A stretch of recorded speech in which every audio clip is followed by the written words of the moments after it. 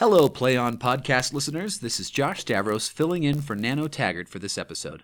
Today we have the Reverend Dr. Paul Edmondson, Head of Research and Knowledge for the Shakespeare Birthplace Trust and Director of the Stratford-upon-Avon Poetry Festival. He's also an honorary fellow of the Shakespeare Institute at the University of Birmingham. He's authored many books regarding Shakespeare and his works, and during the summer of 2014, he made a special tour of the United States and North America in search of Shakespeare across 10,000 miles and 14 Shakespeare festivals, including our very own Utah Shakespeare Festival, in partnership with the University of Warwick and Dr. Paul Prescott.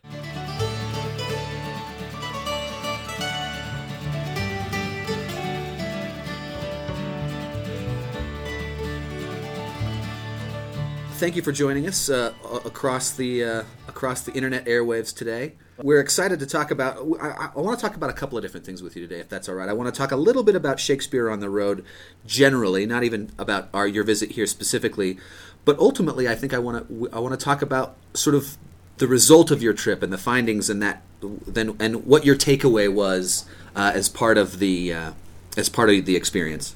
So. Talk to us a little bit about your trip to the States this last summer. Thank you. Well, it's with the University of Warwick and Misfit Inc. The Shakespeare Birthplace Trust decided that one of the things it was going to do to help celebrate the 450th anniversary of Shakespeare's birth was to look, as it were, at a reverse sense of pilgrimage, to look at the Shakespeare festival culture in North America, and as it were, for Stratford-upon-Avon, the idea of Shakespeare's birthplace to go on the road around 14 festivals across 10,000 miles, and Utah Shakespeare Festival was the fourth festival we visited.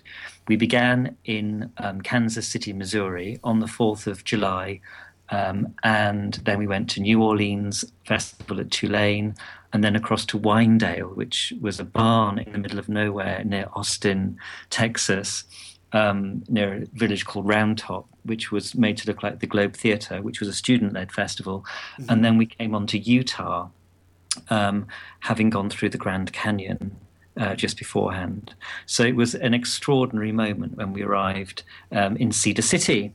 And the summer overall comprised 44 Shakespeare productions of about, I think, 22 different Shakespeare plays. We were very lucky in some ways not to have a whole summer of A Midsummer Night's Dream. Yeah, quite right. Which was entirely possible. And as much as I love Midsummer Night's Dream, it didn't fall out that way. We saw 5 Midsummer Night's Dreams. We saw 4 King Lears. We saw 3 The Comedy of Errors and 2 As You Like It's. And apart from that, they were all different plays. We saw 1 conflated Henry IV. And of course, we saw Utah's own Henry IV Part 1 as well last year.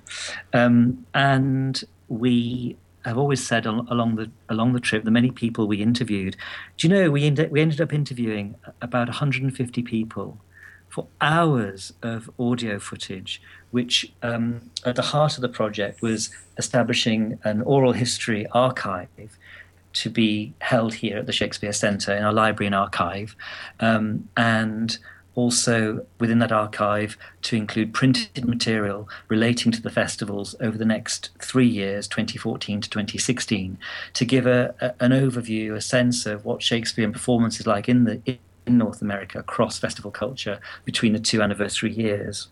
So this is all, as it were, up and running. Mm-hmm. The British Library are going to be helping us to archive the material digitally, which is still a reality, and we're making a radio documentary which will draw on some of these wonderful voices, these interviews that we undertook. I mean, we interviewed lots of people in Utah, your acting company, Scott Phillips. We had an hour and 10 minutes, I believe, with dear Fred Adams in the Adams Theatre, as he talked to us about his founding vision for the festival and his role there over the years. And we've made a radio trailer which is available to listen to online. It lasts about 12 minutes, and it draws on the voices from all of the festivals that we visited, artistic directors, actors, some audiences. And when we got back, we designed a small exhibition in an American-related house, which is in the centre of Stratford. It's called Harvard House. Mm-hmm. It's a house that Shakespeare knew. It's where his neighbours, the Rogers, lived, and a famous son-in-law of that family who married into it was none other than John Harvard, whose library helped to found Harvard University. So it's called Harvard House. So a house with a North American focus. And we had an exhibition there of images of the festivals, of the people, with this trailer, radio documentary playing as a soundscape as part of that to bring the images to life. So those are things which we've achieved immediately we got back. Mm-hmm. There was also a very special evening here, which formed part of the, can you believe this, the first ever Festival of the Humanities in the United Kingdom. Wow. Yeah, we're not strong on the humanities. Well, Chancellor Schmoncer, And this was led by the Arts Humanities Research Council. And Shakespeare on the Road, our project, was the only American-facing project and the only Shakespeare-related project in the entire festival. Wow. And we had an event here called Acting Against the Grain, in which we engaged with the Harlem Shakespeare Festival, one of our partner festivals, and also the Montana Shakespeare in the Parks Festival. Two very different kinds of festival for very different purposes, and raise questions about equality of casting, diversity of casting, cross-gendered casting. And one of the people who we met in relation to the project is called Lisa Volpe, and she founded 21 years ago the Los Angeles Women's Shakespeare Festival, which disbanded about 2 years ago because it was no longer needed. The political point, the cultural point had been proved, and single-sex productions, all-female productions, Los Angeles has moved on from that culturally now. The lessons have been learned. So Lisa took part in Acting Against the Grain because she lives it all the time, and shared with us some work she'd been doing with students in New York around the Revengers tragedy. And I'm delighted to say she's coming here for Shakespeare's birthday, and she's going to be doing a one-woman show based on Shylock here at the Shakespeare Centre on the 27th of April. Exciting. Which will be seen by a group of students who've been coming to us for 50 years from Hanover College, Indiana, and also a group of their alumni. So they're going to form part of the audience, which is really appropriate. They too have the Louisville Shakespeare Festival is based up there. And tomorrow, of course, which is in real time as we speak, Good Friday, the 3rd of April, the Utah Shakespeare Festival folks are gathering at the Shakespeare Centre with your mayor from Cedar City, who will meet our mayor from Stratford-upon-Avon. And I'm going to be talking to people about 2016 and some of the things the Birthplace Trust is going to be doing for 2016, including reopening the house where Shakespeare died, the site where Shakespeare died, the site of New Place, and also showing some treasures from our collections and talking about them too. So there's never been a dull moment, Josh, since we got back from 63 days of travelling 10,000 miles. Boy, no, you're not kidding. That's wild. So in the 3 or 4 minutes I think we have left, can you sort of sum up personally the takeaway you have from seeing so much Shakespeare in America? Was there one sort of thought stream that you had as you winged your way home at the end of that summer? Well, there are several currents, and first of all, I'd say that I was very sorry to leave. I could have happily gone on for another 2 months just going around the place and its itinerant lifestyle. It was the people I took home. It was the sounds of all your voices. It was the vivid memories of your productions. I learnt palpably in the project that the power of Shakespearean performance is probably about 80% reliant on the context in which the production takes place, by which I mean the environment around the theatre, the audiences, our cultural expectations.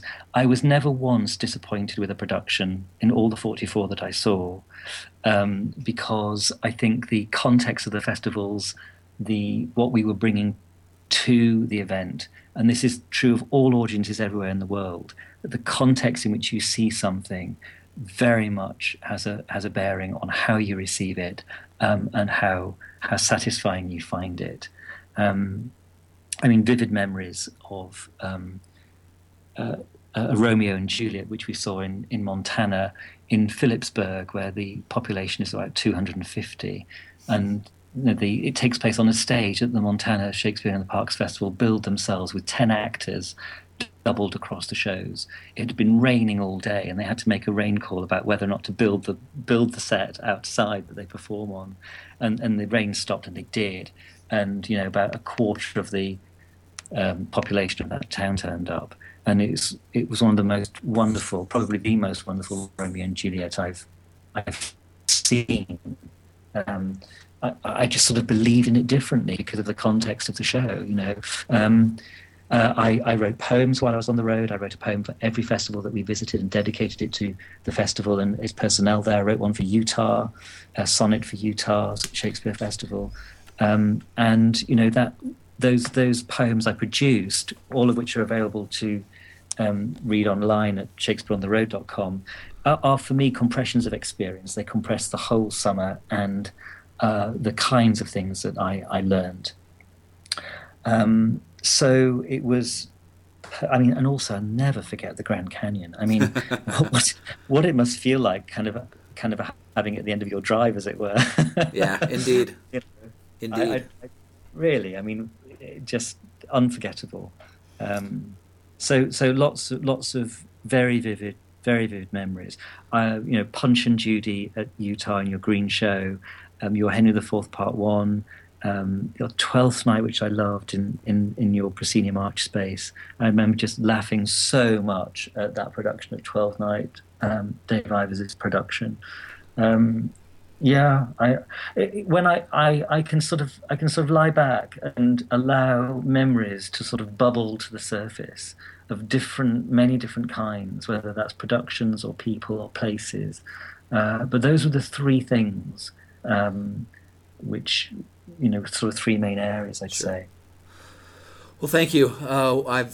You're a very busy man, and we appreciate your time. And I'm so excited that we're going to have visitors from Cedar City in Stratford on Good Friday to visit with you and see what's coming next. And we are grateful for you spending time here in America and seeing that the love of Shakespeare in performance is the torch is carried, so to speak. And we're glad that you saw what you saw and experienced. Well, I might just finish off by reading you the sonnet I wrote for Utah. Perfect. It's called Rainbow in Utah, and it's for Fred Adams, founder and visionary, and for all who make the Utah Shakespeare Festival happen. This rainbow simmers out of cedar breaks, a footlight from an early modern age. Another Utah festival awakes, and Shakespeare's motley sings across the stage.